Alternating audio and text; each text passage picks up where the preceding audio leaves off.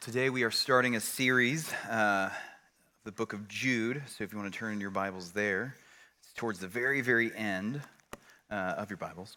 For those of you who don't know who I am, my name is Josh. I am the student pastor here at Highlands, and it's great to be able to be with you from time to time. My wife and I have been married for a little over 7 years now, and we've been dating since senior year of high school. And back when you're dating, you just go on dates, and you're trying to find each other out, and so you're trying to find stuff to do. But we grew up in Ohio, and so there wasn't a lot to do, not a lot of things to explore. So we would go to restaurants. Like, that's just kind of what you do. When you can't do anything, you just go and you eat, right? That's just like the normal thing. So we went to a restaurant in which the cuisine was very much well known in Ohio, and that Ohio was well known for it, and that was sushi, because Ohio just says raw fish, right?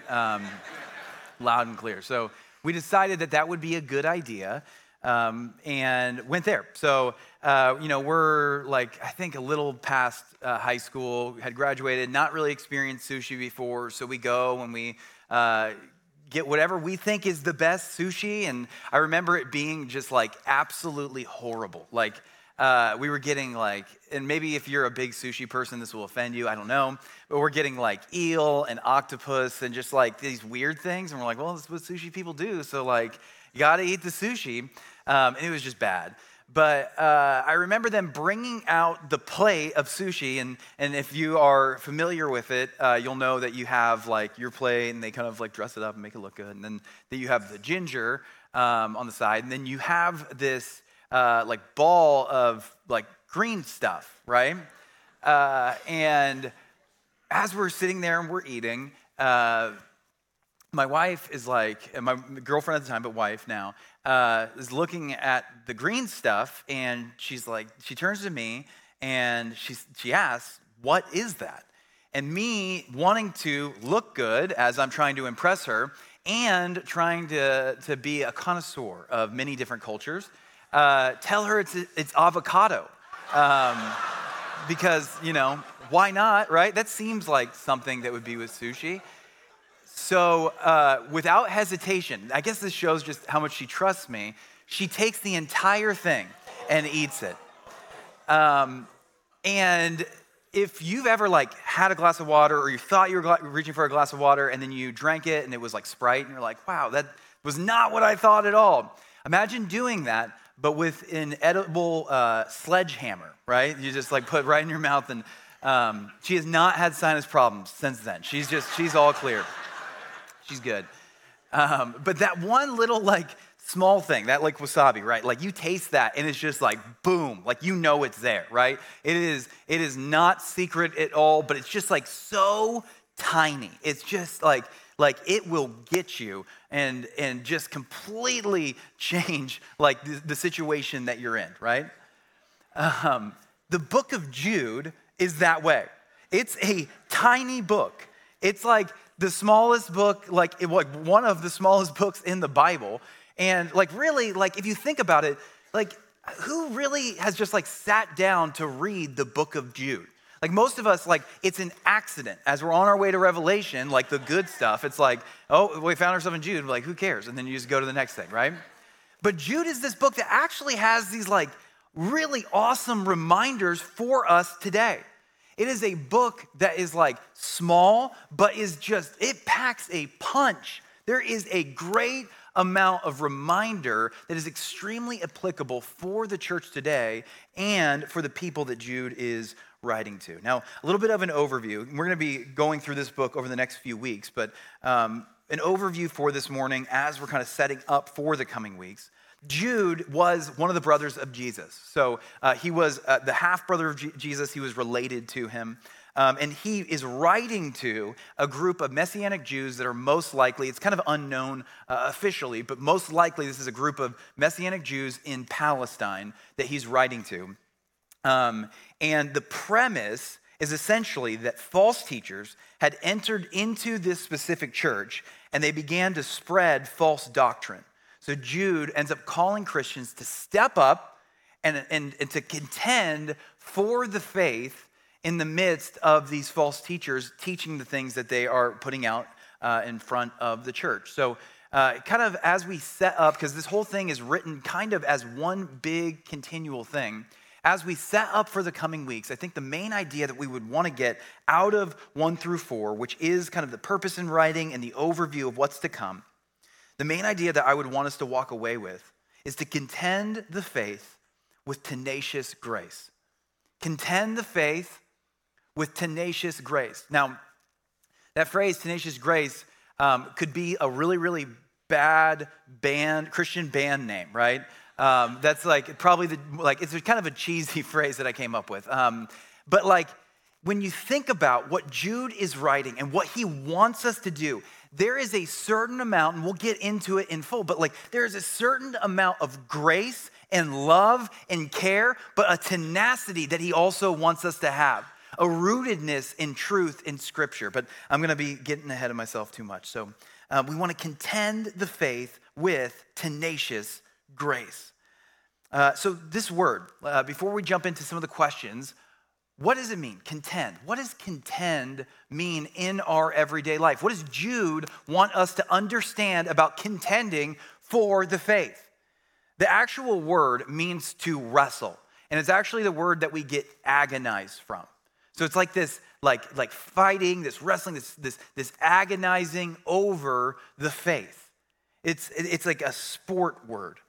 When I was in 8th grade, I decided after football season that it would be a good idea to try out for the wrestling team. Or I don't know if it's a team because you kind of like do it individually, but I guess you're together, right? So the wrestling team. And wrestling, I don't know if it's as big out here as it is in Ohio, but like it was huge back then. And like, if you try to wrestle, like I thought it was like no big deal. Like, oh, well, I hang out with my friends and wrestle all the time, and we fight and all that. So like, well, who really cares? Just teenage boy things. Like this is gonna be fine. But if you wrestle for like 2 seconds, you're like out of breath. It is like one of the most like just grueling things. Like one of the best exercises you could ever do because it's just like so contentious. There's so much that happens. And on top of that, like wrestlers themselves are insane people. Like they are obsessed with the sport. Like I remember I quit 2 weeks in because like I remember there was students that would like get all in on it. They'd be like trying to get into these weight classes, and so they'd put on like trash bags and run around the gym to like sweat it all out, and like they would like not drink water and not eat food for like days on end. And I remember one of my friends, he'd like get like diseases. Like he would had like ringworm and cauliflower ear. And he was like, yep, that's the sport. And I'm like, man, like that is not worth it, right? Like there is nothing that you can do to convince me. And they were in 8th grade. Like, how are you doing this as like an 8th grader? It's insane. And I think like that may be extrapolating too far from what Jude is talking about, but I think in general, that's like kind of what he wants us to understand about the contending that he's calling us to. That there is like this like very, very intense physical thing that happens in us contending the faith, just like wrestling. And also there is like an emotion, there is a passion, there is a desire that also goes into it. Contending the faith is like a spiritual wrestling. It's an emotional wrestling. To contend the faith means that we're active in the church, that we're studying matters of the faith, that we're engaged in evangelism, that we're obedient to the commands of Scripture, no matter what culture says or what people call us to or what we feel. We have emotions that are literally attached to things that go on inside the church, the things that pop up in our Bible, things that we pray about. There are emotions that we feel and that we agonize over. And we care so much about it that we're willing to actually die for it if we're called to. Peter also reiterated this point as well. In 1 Peter 1:13, he says, therefore, with your minds ready for action, be sober-minded and set your hope completely on the grace to be brought to you at the revelation of Christ. Not just partially, not just half-heartedly, not just a little bit, completely, like all in. We are not backing away. We are stepping forward into this thing, and we're doing it. We are contending. Now, you may be sitting here and you're kind of wrestling with this topic, and you're thinking like, man, that sounds great, to contend for the faith and to argue for the faith or stand up and be involved in the church and all that kind of stuff. That sounds great. But like, aren't you paid for that? Aren't pastors the ones that are supposed to be doing this thing? Aren't like ministry leaders and deacons and elders and people that like want to do it and like are heavily invested? They're the ones that are supposed to be contending for the faith. Like, professors in school know way more than I do about anything regarding the faith. So let's just like send a YouTube of them to my friends. Let me just share that podcast with them. Like, I don't need to know more about this. Like, there's other people that are way more trained than I am for this. But what does Jude say in verse 1? When he's writing this book, who does he call to contend for the faith? He says, those that are called, loved by God the Father, and kept for Jesus Christ. So it's not just a group of pastors he's writing to. It's not just ministry leaders. It's not just elders and deacons and small group leaders and Sunday school teachers. It's all of us. All of us are called to contend, to wrestle, to battle for the faith. It doesn't matter if you were saved yesterday or if you were saved 50 years, or for 50 years you've been saved. It doesn't matter. All of us are called to step forward to contend for the faith. And that's the beauty of the gospel. That no matter where you've been or what you've been doing, you have been called into contending, to being a part of the team of Christ, to be able to spread his kingdom and his glory throughout all the world. And even if you fail, and even if you mess up, and even if it didn't go the way that you wanted it to go, he still loves you, he still accepts you, and he still knows you. So we try, even if we fail, because he's always there for us. There's no tiered out like teams in the kingdom of God. There's not like a JV team and then a varsity team of Christians, right? It's not like, well, I fit over here, or I'm like on the 9th grade squad, so I'm like not really gonna get in anytime soon. No, like we're all on the same team. Doesn't matter who you are, we're all called to contend. So with that in mind, if we're all called to contend, I think that we need to know what we're being called to, and many different questions that Jude is going to introduce to us today. So there's 4 questions that we want to explore this morning as we begin this book. The first question is this: what is the faith? What is the faith? How do we define it? What's this term? Like, how do we kind of draw it out? What is the faith? Secondly, who are we contending the faith against? So if we are supposed to be contending, and if we're wrestling and we're fighting this thing, that means we're fighting someone. So who's the person? Who's the thing? What are we doing? Third, how do we contend for the faith? What is like the posture, the position? What's the mode? How are we doing this? And lastly, why are we contending for the faith? What is the faith? Who are we contending the faith against? How do we contend for the faith? And why are we contending the faith? So first off, what is the faith? This term he mentions in verse 3. He says, I found it necessary to write, appealing to you to contend for the faith. Now, that's kind of like a very big umbrella word. And as I was like preparing for this sermon, like I was just really wrestling with like, what does he mean by this term, the faith? Because faith is used all throughout church, right? And just all throughout life. Like you have saving faith. You have people that are like, have faith, brother, right? I guess people say that. But like the people will throw like around the word faith to trust and all that kind of stuff. So like, what does the word, the faith mean? Like, what does this phrase, the faith, say? And I think, and this is my best ability at a definition for it, and it's kind of wordy, but I hope that it kind of gets at the root of what Jude is looking for. The faith is unchanging, essential beliefs about the person and work of the one true triune God, given to us through God's word. It's kind of wordy, so let me repeat that. The faith is unchanging, essential beliefs about the person and work of the one true triune God given to us through God's word. That's the context of what Jude is talking about here in this specific text. And when Jude is talking, he's talking about the core, the primary, the essential of our faith.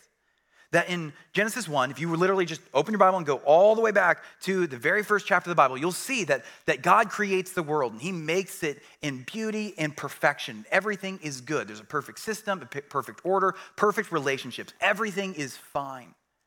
But then in Genesis 3, humanity decides that we would want to go our own way, that we want to be able to create our own world where we're the Lord and Savior of that world, and that we're ultimately going to be able to be the ones that are established as king and ruler and authority. And so we go our own way. We do our own thing. And by doing so, it only brings death, decay, and destruction to the world around us. Instead of having a perfect peace and order and system, we only bring about destruction. And instead of leaving us, God provides a way back to himself. He provides an avenue to be able to bring about perfect peace that we had in Genesis chapter 1. And he does so in the Old Testament through his commands and his law. There's a way to be able to pursue and experience the Lord through commandments and scripture and in the Torah and being able to convene with him. Yet, because of our sinfulness, you'll begin to see in the law that we can't uphold it. We can't uphold these laws and commandments on our own. We need a perfect sacrifice. So God sends his son, Jesus, to live out the law perfectly, to pay the punishment that we were supposed to pay in Genesis chapter 3, and then comes back to life to be able to give that back to us, to be able to give life and relationship and that perfect order and that perfect system back to humanity. And by doing so, he opens a way for every single person, no matter their race, ethnicity, background, age, to be able to experience him and to come back to a relationship with him and brand new life. And that's the essence of the gospel. One day he will come back. He will take all that have believed in him to be in perfection with him forever. That's what we believe in. And from that kind of broad overview, in order to better understand it and to flesh it out more, there are certain doctrines and theological statements and different things that come out of God's word and the story, the grand narrative of the gospel, that help us understand and communicate what God accomplished in the world and throughout the entire universe. That's why we have those doctrines. That's why we have those statements. And so the question is, because there's so much that we could get into, how do we know what is essential?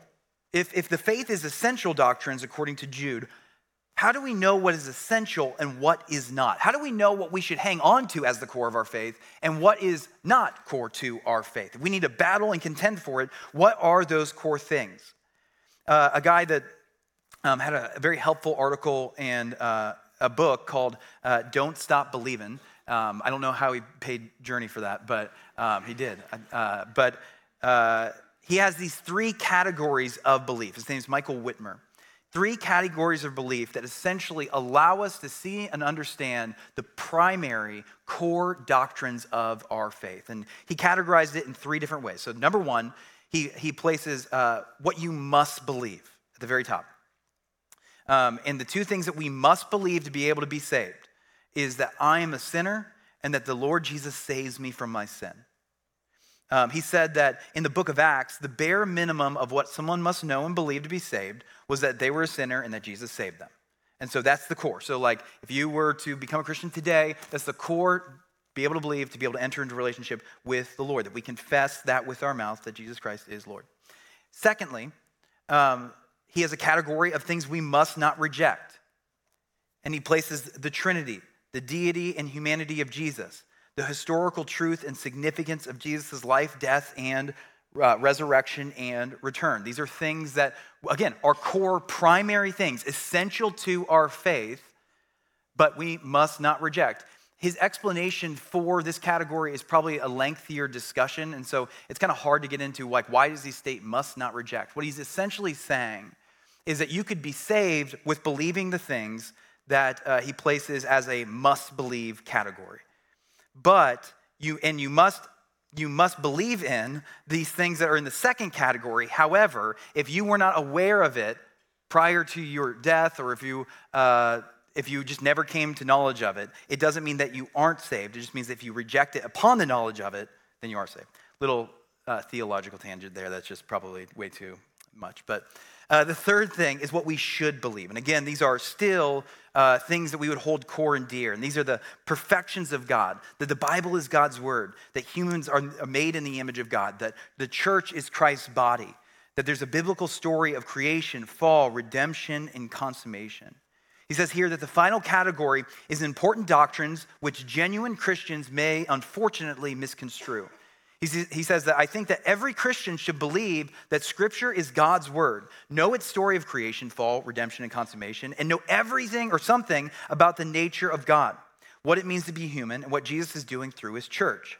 However, many people have been genuine Christians without knowing or believing these things, though their ignorance or disbelief in these facts significantly diminish their Christian faith.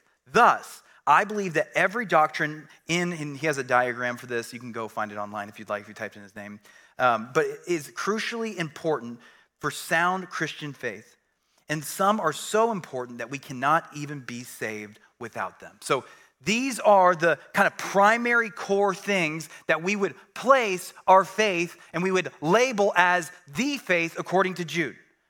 And the faith, he says here, was delivered to us. How was it delivered to us?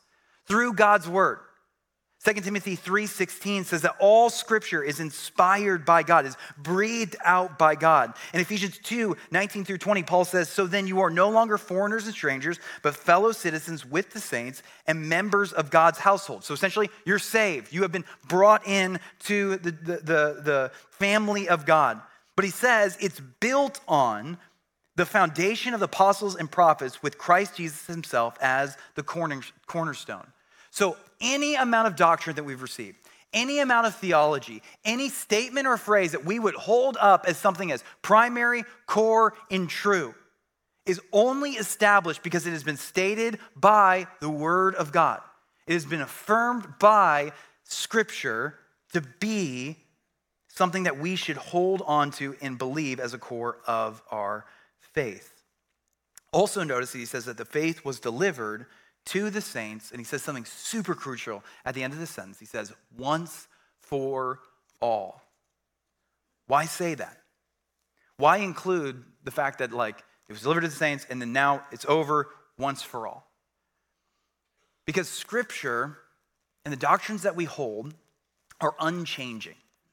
That has been given to us, and now there is no person or organization that can change our minds on these truths. No person can come out of nowhere and be like, well, hey, actually, I think the Bible should say this, and then add on, 1 Josh, whatever, No person can come forward and say, well, I disagree with this because culturally this is how we feel, so we should probably change this. No. Once for all. We stand on the truth of Scripture no matter what our culture says, no matter what our feelings say, no matter what we think, no matter the relationships around us. The Bible stands true. Once for all, we stand upon these Scriptures and we know them as something that we hold on to straight. Paul says in Galatians 1:8 through 9, he says, but even if an angel from heaven should preach to you a gospel contrary to what we have preached to you, a curse be on him. John 14:6, Jesus says, I am the way, the truth, and the life. No one comes to the Father except through me. This is the only way to life. This is why these core doctrines are so important. Is because they are the only way. They are the only truth. They lead to true life. They lead to the Lord. They lead to his goodness. They lead to his salvation. And through them, we are able to see him in a brand new way. And others are able to see him for the life that he is able to give. Now, you may be a skeptic in this room, or as you're walking into this place, maybe someone was able to get you to come, and you're like, man, how did I even get here? And how did we get to a place where suddenly the preacher gets up and he has kind of like this weird mullet haircut thing, and he's kind of talking about wasabi and all that kind of stuff. Like, what is going on?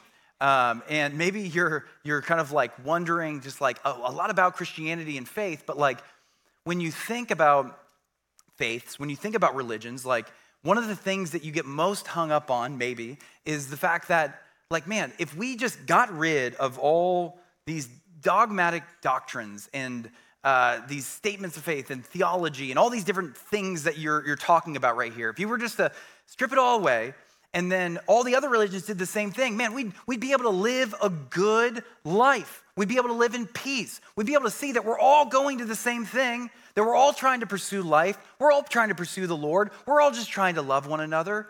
So like, why do you have to be so stringent about your way? And why can't you just open it up and allow everyone just to be able to live in peace and in harmony? Essentially, the question that you may be wrestling with or wondering is, doesn't like every religion lead back to God? Doesn't it all just kind of come back to the same place? So like, why do you have to make yours so specific? And in an answer to this question, a woman by the name of Lisa Victoria Fields with the Jude 3 project had, she was on a panel the other week and had made just like a really good statement on this, and Pastor Nate sent it to me, and I just thought it was so applicable for this specific sermon. She said this when answering the question, don't all religions lead back to God? She said, we have to give religions the dignity of difference. To suggest that all religions are the same shows that you don't really know what the religion believes. Most religions don't claim to lead to God, so you're inferring a destination that they don't even hold. Of two other monotheistic religions, Judaism and Islam, still while they claim to get to God, they deny the triunity of God. So they're still not getting you to the triune God that we proclaim as Christians. That's why we're dogmatic about it. We hold on to this. We believe this is truth because we believe that it leads back to the one true Savior of the world. And that in him there is life. And that, yes, there is an amount of exclusivity in the fact that we believe that this is the one true way, but all may be able to come. It is inclusive in the fact that it doesn't matter where you come from or who you are or your age or how good at your job you are or how good of a parent you are. It doesn't matter. All may be able to come, and that you may be able to experience life and life to the fullest in Jesus Christ and in the arms of our Lord and Savior. We believe that this is the way. We hold on to these core things because we believe it leads back to Jesus Christ himself. The faith is unchanging, essential beliefs about the person and work of the only triune God given to us through God's word. So the second question, who are we contending against? Look at verse 4 of Jude. He says, for some people who were designated for this judgment long ago have come in by stealth, and then he mentions that they're ungodly. So essentially, there had been these teachers that had entered into this Palestinian church, this church of Messianic Jews, and they began to spread this false gospel. And namely, they were essentially preaching that like the law does not matter at all anymore. So once you're saved, it doesn't matter if you follow the commandments of God. It doesn't matter if you're obedient to him. Like, who cares? Do whatever you want. Essentially, like when Paul asks in Romans 6:1, shall we sin that grace may abound? They're like, yeah, that's fine. Like, we're going to go do it. And because like we have license for anything that we want to do. And so it was false teachers within the midst of this church and this community that were essentially spreading these lies. They were people that this church probably knew, probably became accustomed with, probably heard teach certain doctrines and certain things. And so Jude is saying, hey, watch out. They're coming in by stealth. It's not like you can just easily see like they have a sign on that says like heretic, and then they're like, okay, there's the heretic. It's someone that's coming in and that they know and they love, may have invited into their home and just participated in certain activities with. They know these people. And what's interesting to me is that that's the majority of the time, that's how Satan will constantly try to fight against the core doctrines of our faith and against the gospel. It's usually by stealth. And typically in the church world, I think that we can forget that and we can get so hung up on the world and what's happening outside the walls of the church. That the rest of the world is trying to attack us, and so we need to protect ourselves against the outside world. And I'm not saying that's not true. I'm not saying that, I understand concerns about media or television or social media stuff or music and maybe political stuff. There's a lot of times we can get freaked out about the liberal agenda, or we can get freaked out about conservative nationalism. And there's all these different concerns that we may have. And a lot of those are valid and fair to have. But we can get so hung up on that we miss what's going on in our midst. We miss what's going on in the church. We can forget about things that are happening, being taught, preached, acted out within our world because we're so focused on the outside and less focused on the inside. And if you look at Paul's letters all throughout the New Testament, rarely is he speaking against the world, and most of the time he is speaking against churches who need to be recorrected or have false teachers in their midst. So who are we contending against? We're contending against people within our midst, people that are false teachers within the church that have wrong ideas about the core essential things of our faith. And that's why we need to be careful. Now, I really do not want you to do from this sermon, one of the things that I think would be a bad application would be to become very cynical of everyone that's sitting around you right now, right? It could get really awkward when you start teaching about this stuff and you're like, are you a heretic? Are you teaching something wrong? Are you, I don't know about this guy over here. I think that that can get real bad if we begin to kind of go on this witch hunt where we're we got to find out who the heretics are in our midst. That's not what I think Jude is attempting to say. I think what Jude wants us to know is that we can have a high view. We can have a high standard for the things that are being taught and preached and talked about within our church. And we can love the church members and the elders and the pastors and the different people that are teaching within our midst. We can uphold and care for them, and we can hold them to a high standard and have an awareness of what's being taught and what's being acted out within our church. Those two things aren't opposite of one another. Those two things can work together in beautiful unison if it's done the right way. So we contend, we battle against, and we watch out for people that may be sharing things that are obviously egregious to the core essential doctrines of our faith and the things that we would teach and believe. So this may hopefully be helpful, but here's what heresy is not as you're looking to try to recognize it in the world. Heresy is not a pastor who dresses differently than you, or someone that's living their life and maybe orients their family different than you. Heresy is not someone who has different secondary and tertiary beliefs than you do. And this would be a whole nother conversation, but essentially secondary and tertiary beliefs are other doctrines of the faith that are still substantiated by the Bible, but they're not essential, they're not primary doctrines of the faith. So they're things that we would hold to and we would believe and make us a unique community, but when you look at what's heresy and what's not heresy, it's not those two things. You can study it on your own. It'd be a long tangent. But that's essentially, it's someone that has different secondary and tertiary beliefs than you. That's not heresy. Third thing, someone who has a different political opinion than you do. That's not heretical. That's opinion. Heresy is not a personal frustration with someone. So someone may have hurt you, or maybe you're really annoyed with someone in the church. Maybe you don't really like your community group. Just because you don't like them doesn't mean that they're a heretic, right? Or maybe they're not sharing bad truths against the core of the gospel. Those things are important to understand and know because we need to be able to have a keen eye and an awareness for when someone actually is being heretical. A heretic is someone who denies and teaches something contrary to the core issues of our faith.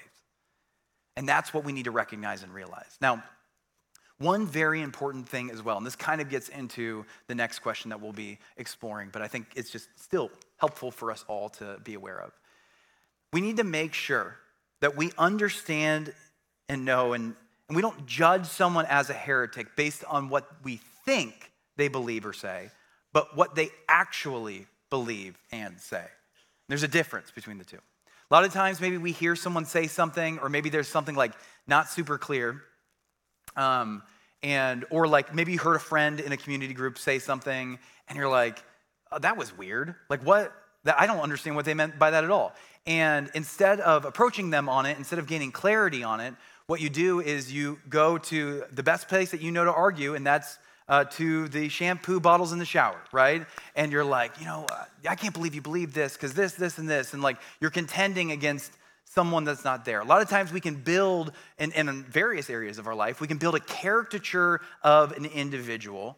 And then instead of actually talking to that individual or talking to those associated, we can begin to attack that caricature. And we can begin to bring that person down, or we can begin to get frustrated with that individual that they may not even hold on to, or that they may not even esteem and believe. And so we need to be careful to actually gain clarity where we need to gain clarity. And that we need to go about this thing in a healthy way in which we begin to actually look at what they said, not what we think they said or believe. The third question, and again, we kind of got into it already, but how should I contend for the faith? How do we, as a community, contend for the faith? What does it look like in your everyday life? In this room, there is a spectrum. And on that spectrum, there are people over here that are conflict avoiders, right? And like the thought of having to contend for the faith, maybe approach someone on something, call them out on something, have a hard conversation on something, like you're already getting nervous, like you're getting a little clammy, you're like, I do not want to have to do that at all whatsoever. Like, I'm just going to pretend I have no issues with anyone, that I don't have a problem. Like, I didn't even really hear what they said. Let's just go ahead and go around it. Like, we don't really care, right? There's people over there. And then there's people on the other side, and for lack of a better term, are conflict pursuers, right? Like you were waiting for this sermon series. You knew all about the book of Jude. Like you were ready to call out the heretics and get them out of our midst, right? Like the systematic theology book is highlighted, locked, loaded. You're bringing it, right? Like you have the podcast set up and the blog and the emails, all like it's ready, right? There's kind of like people that are on both ends of the spectrum, and you probably find yourself somewhere in the middle, leaning one way or the other. And so in our kind of personal nature and our personality, we drift to one side or the other. And then honestly, if we go too far on either side, it can begin to cause problems and issues in the community as we deal with contending for the faith. And so Jude, I believe, is going to tell us how we should contend so that we handle this thing well. And it's not always handled well. There's so many times within the church and within our community that like we mess up on this issue time and time again. But the beautiful thing is that we're all sinners, and that we're all able to be able to step forward to know like, man, yeah, I failed in that, and we can admit it. But I think Jude is going to tell us how to operate in this thing. And it's in verse 2. Look at verse 2. He says, when he's writing this book, he says, may mercy, peace, and love be multiplied to you. That's the point. When we are going to contend for the faith, the goal isn't to win an argument. The goal isn't so that we look like we were the most theologically sound or that we were able to find someone out. The goal is that mercy, peace, and love is known not just here in these walls, but it is so shown within these walls that it goes out, and that the world will see that we are Christians by our love for one another. That's the point of contending for the faith, so that the gospel grace may grow. And it doesn't mean that that's weak. That doesn't mean that that's like, oh, well, okay, that's not truly contend for the faith. No, that is tenacious, to have to sit in this area, to have to hold on to being graceful when you're upset or you have a concern, that is having a certain amount of tenacity that our world doesn't normally have. To not fly off the handle in aggressive behavior or anger, but instead having love and peace fill your conversation is something that I believe is kingdom-minded and gospel-filled. So we need to be a people that when we are contending for grace, we have these three things in mind. So here's my questions for you as you're thinking about, maybe there's an individual that you're like, man, I need to go have this conversation with them, or you want to prepare yourself for this conversation. Think about these questions as you go to do so. So number one, we contend with mercy. The question that you should consider is, do I understand that this person I am contending against is in need of the same mercy and grace of Jesus Christ, the same need that I am? We're all sinners in need of grace. We all need the redeeming work of Christ on our behalf. And the goal should be able to evangelize that person, to help them, to draw them back to the cross, to understand, like, hey, you were wrong about this, but we want to bring you back in. We want to show you mercy. We have all been shown mercy. There's so many dumb things that I've said. There's so many things that I've done incorrectly. We all should go in with a posture of mercy and grace to be able to give that back to another person. The second thing is that we contend with peace. And the question is, am I looking to restore a relationship? And am I looking to bring harmony to the church? Or am I looking to win an argument? The goal of all of this in contending for the faith is just to bring harmony here. That this place be filled with the peace of Jesus Christ. That we have right relationships. That you're able to look at your brother or your sister in Christ as you enter this room and you're okay. That there's a level of peace here in harmony. The third question is the third statement is that we contend with love. And the question is, are the words that I'm using to confront them clear and straightforward, but also kind and pure? Again, we don't fly off the handle. We're not name calling in these contentious conversations. We're not getting overly angry. We're straightforward. We know what we want to say. We have questions when we want to be able to ask them, but we're pure with our words. We're not thinking up like, man, how angry I am at this person, or like, I just hate them, or whatever. We're not thinking up those things, but instead we are being kind and pure. And then as a practical guide for just following steps, if you're like, man, I really want to be able to go do this, Jesus actually gives us a practical guide whenever we see someone with a fault within the walls of our church. In Matthew 18, 15 through 17, he says this: if your brother sins against you, go and tell him his fault, and it's between you and him alone. And if he listens to you, you've won your brother. Again, this goes back to like, you were able to bring them back. You were able to restore them. And then he says, but if he won't listen, take one or two others with you, so bring some friends with you, so that by the testimony of 2 or 3 witnesses, every fact may be established. And then if they don't pay attention to them, tell the church. And if he doesn't pay attention to the church, let him be like a Gentile and a tax collector to you. Essentially what he's saying is like, you need to start evangelizing to them. That they may not believe those core truths and essential things that we hold on to. And so you need to start doing things and doing whatever you can to be able to bring them back to the faith. And that's how we operate in this. We're not going behind people's backs and gossiping about them or talking about like, man, how dumb are they? And gathering a bunch of people to be able to make them feel bad. But instead, we're being upfront, we're being straightforward. We are using the grace and mercy of Jesus Christ to be brave and to step forward and just say, hey, we need to have a conversation. And I think that I want to gain clarity here. Another thing, too, about contending for the faith and how we can do it in our everyday life is the best way to contend for the faith is actually to just prepare personally. I think that's probably like the number one way that we can contend for the faith in our everyday life. Like you may be a mom of 2. You may have like your calendar booked out, man. Like you're a business leader and, or man, you just have a job, right? Like you have things going on. You're like, why would I spend my free time like arguing theology with people? That just seems like a waste of my time.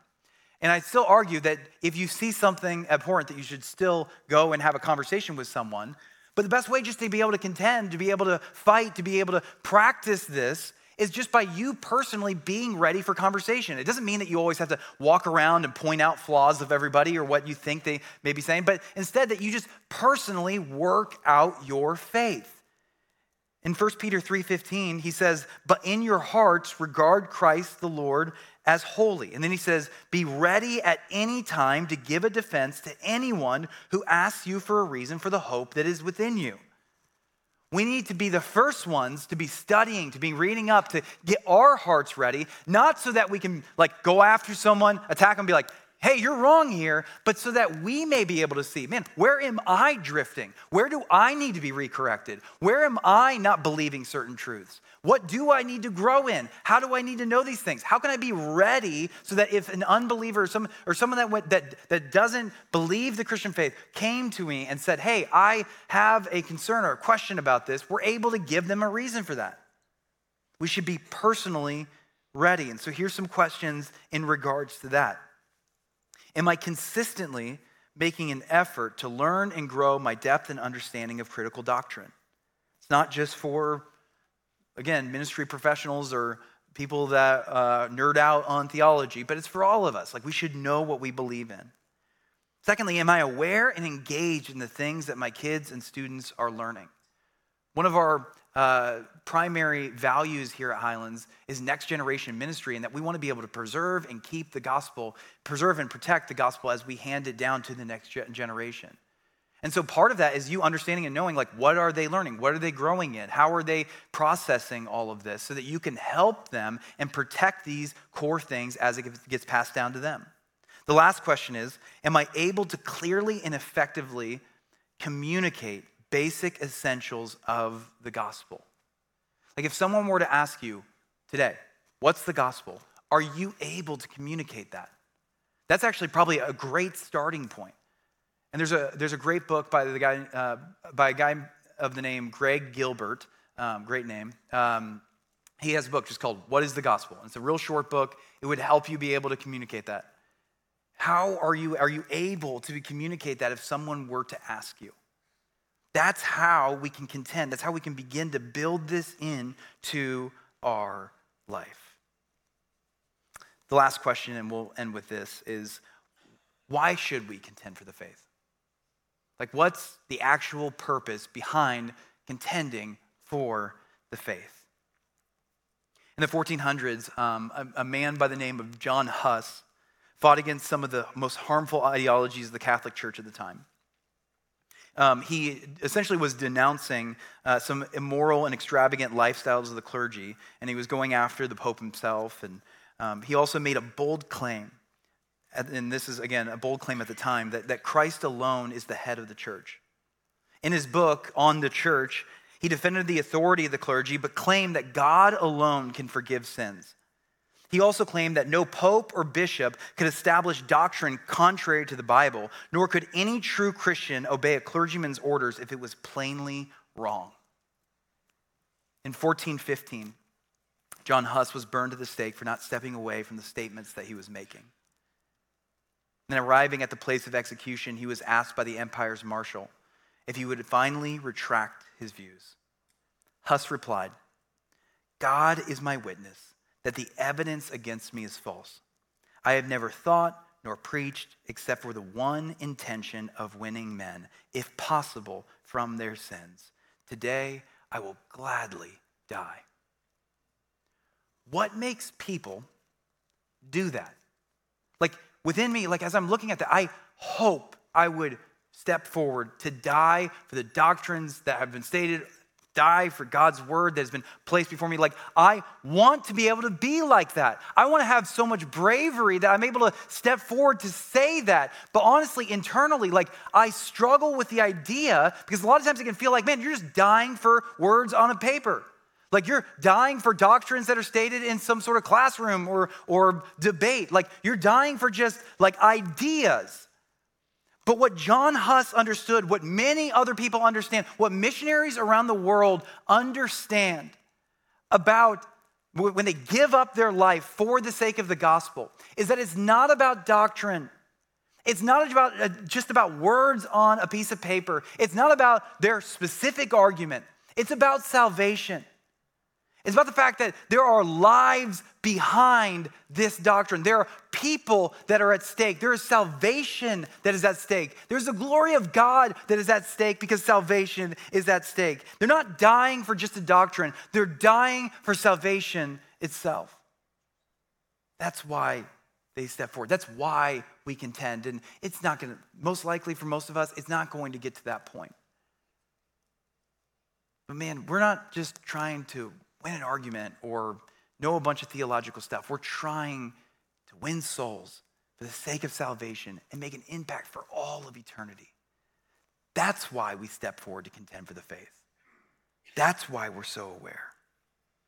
John Piper had a statement. He said, when the faith is at stake, our salvation is at stake. If the truth is lost, salvation is lost. And I think he's right. We contend for the faith with a tenacious grace, being able to step forward at any moment where we need to give defense or be ready so that salvation may be made available to everyone in our midst. Let me pray for us and we'll sing one last song. Lord, I pray that you just help us as we wrestle with a text like this, as it calls us forward to be contenders of the faith. God, I pray that you just, in areas where maybe we're not taking responsibility and we should, may you call us forward in that. Where maybe we've been too mean or judgmental or difficult in our world, not having a heart of peace and mercy and love. God, would you help us see that and help us just make amends in that. Help us to help those that we've hurt in our midst. May we have humility as we look to contend for the faith. May we see and maybe we be motivated by the fact that this is not just about theological arguments, but it's about salvation and our ability to be able to have other people experience you. In your precious and holy name, amen. Please stand as we finish out.